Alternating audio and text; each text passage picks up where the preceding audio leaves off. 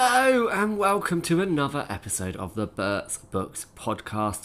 I have struggled a bit with my reading this month. I'm not sure, maybe it's because I've been so busy with the office move, etc., that I've just been so tired. But I have been getting back into it. I've read a book in the space of a day over the weekend, which I will be telling you about very, very soon.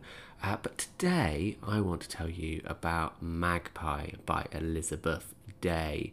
Elizabeth Day previously wrote The Party, which I adored, and so was keen to get my hands on Magpie. You can find out exactly what I think of it on the other side of this music.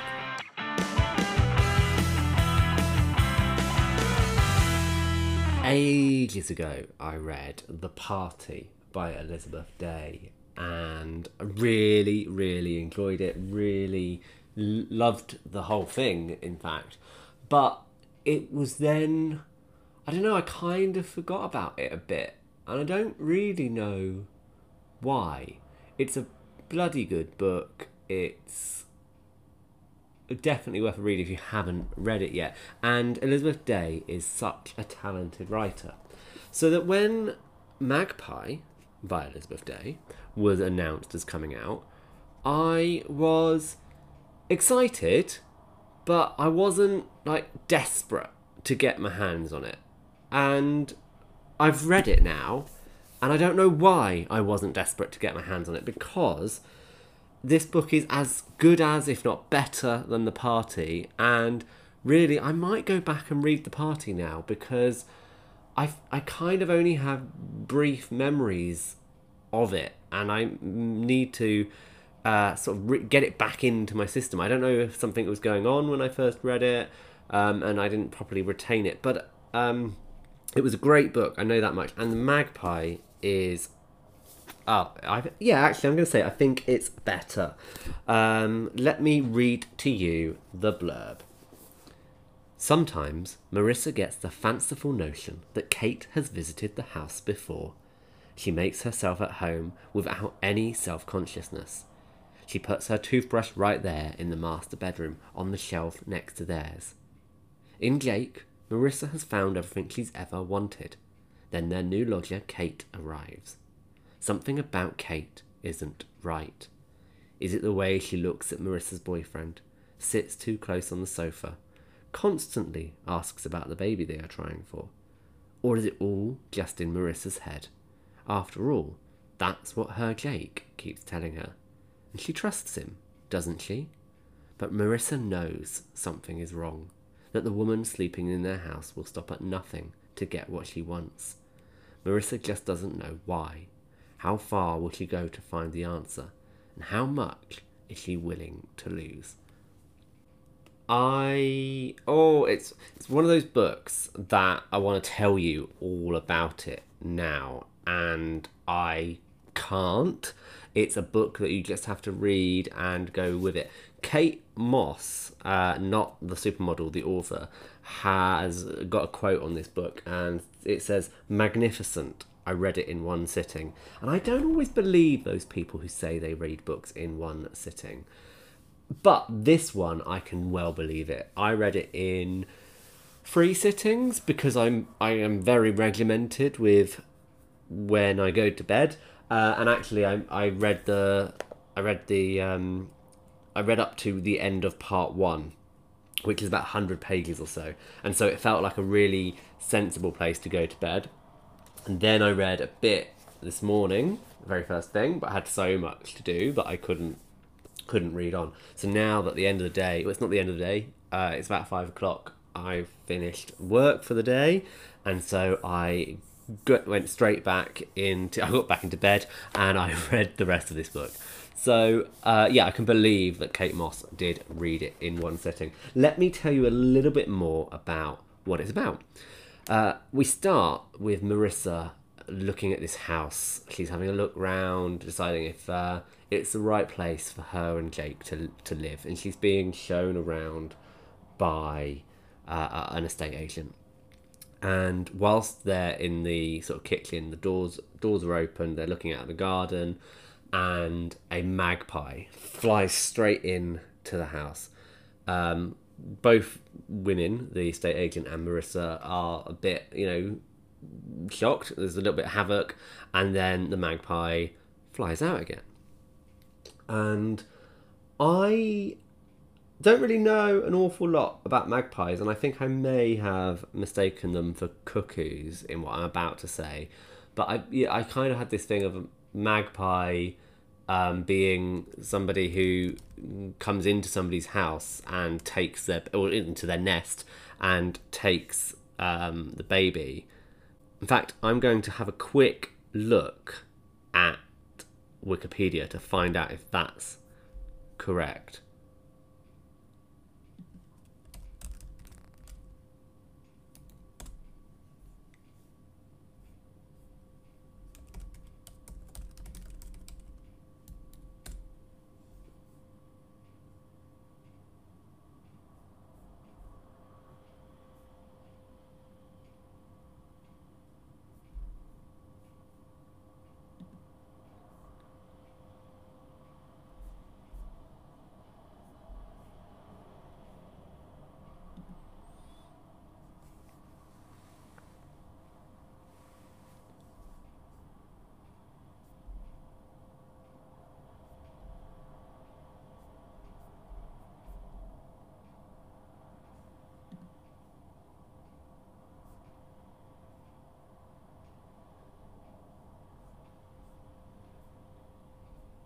So I have, yes, I have mixed it up with cuckoos, but they are vicious, they're territorial, and there's a definition here that says they will attack anything they see as invading their territory.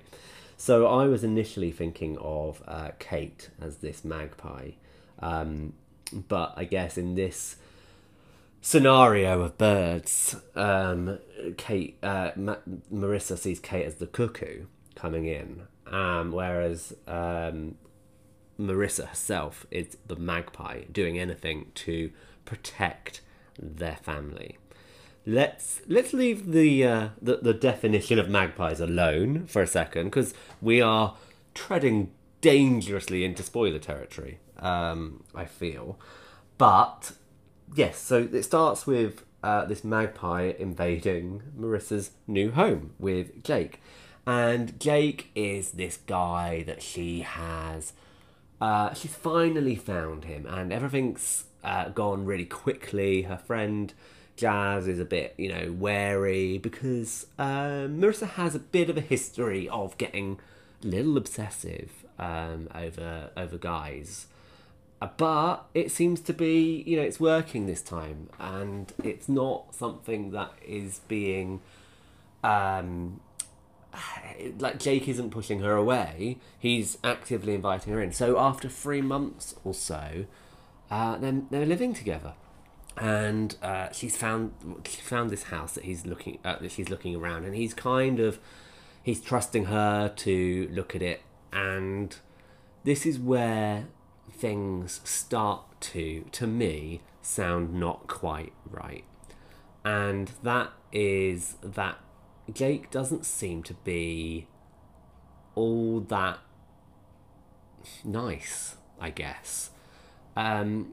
He doesn't feel like... I mean, we see all of this from Marissa's point of view, and it doesn't feel like that Jake is completely on her side. She lists him as being fairly emotionless. He doesn't like public displays of affection, and yeah, it's all a bit... He's a bit older and he wants a baby. He's very clear about that. He wants to become a father. And it feels like, is he just rushing this relationship with Marissa because she's willing to give him this baby that he wants? And then, when things at work for Jake start going a bit downhill, they decide to get a lodger and enter Kate. And Kate is this woman. She's sort of she works in films. She's nice enough, I guess, but Marissa starts to feel like she's just always there. They've got her a bedroom, a little ensuite. It's on a different floor, but she puts her toothbrush in the main bedroom. She's always there when they're having dinner, and she watches TV with them, even though she could go and sit and watch her laptop upstairs. It's all a bit, it's all a bit too close for comfort. I've had lodgers, and fortunately, they were my friends, and it was great. We had a wonderful time, but we lived in each other's pockets because it's not that big a place that I live in. So it would be unreasonable for me to expect them to stay in the tiny spare bedroom all the time. And so, we kind of lived in each other's pockets, and that is what's happening here, except Marissa and Jake are a couple, and Kate is not. She's just supposed to be a lodger, and it's quite a big house. So, that there's no previous relationship there. They shouldn't be sort of spending all this time with her. So Marissa gets a little bit wary, maybe paranoid. So while she's trying to get pregnant, she goes off to a yoga class, a prenatal yoga class, and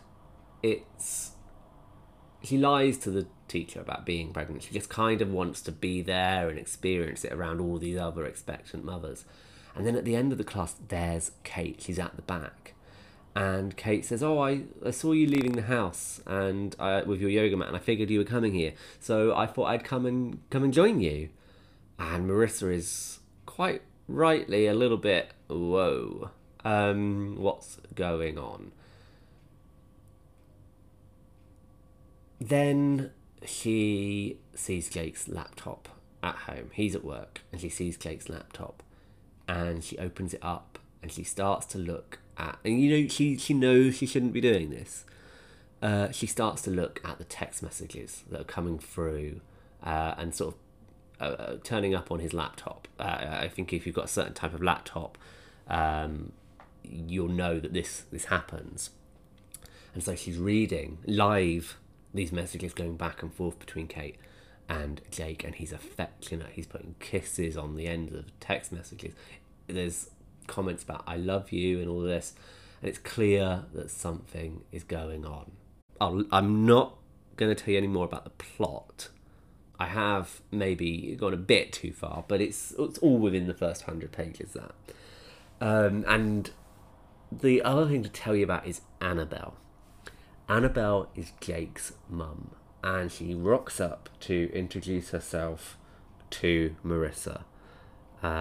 Uninvited, unaware, nobody's aware that she's coming, and Marissa is the only one home when she turns up, and she's very protective of Jake, and she's very, I guess they weren't really a thing when Annabelle would have been a mum, but she's kind of a bit of an aged yummy mummy. She's very much part of the where they live in Tewkesbury, part of the sort of social set there, and I don't think she works, and she might have been a stay-at-home mum, looking after Jake and his sisters, and she's very invested in her children's lives, although only Jake really seems to be on the scene. And she gets Marissa's back up a bit. Nothing more to be said on Annabelle yet, but there is more to come from her in this book. Those are our main players. We've got Jake, we've got Marissa, we've got Kate, and we've got Annabelle. And they are all such perfectly drawn characters. You can see, Annabelle particularly, she's real, she's there. I know women like this. They're the ones who walk around in white linen trousers and sandals, and maybe have a bit more weight on them than they would readily like, and big chunky jewellery. They go off to Spain, but the nice part of Spain, they go off to Spain for their holidays, and they They're on the village fete committee. They're those women. You know them. Well, this is Annabelle. She's there. You can see her. You can also get a really good grip on Marissa, which is an interesting one because she's not altogether that likeable, I think. She comes across as paranoid. She comes across as... Even though there's clearly maybe something more going on with Jake and Kate, Marissa doesn't seem to be quite handling it all that well. Will I say anything more? No, I won't. Marissa, though, is, again, she's this lead character who you would really like, but there's something slightly off about her. And it works as a main character as you're going through this book, as you're trying to work out everything that's going on. Books have energy, I'll say.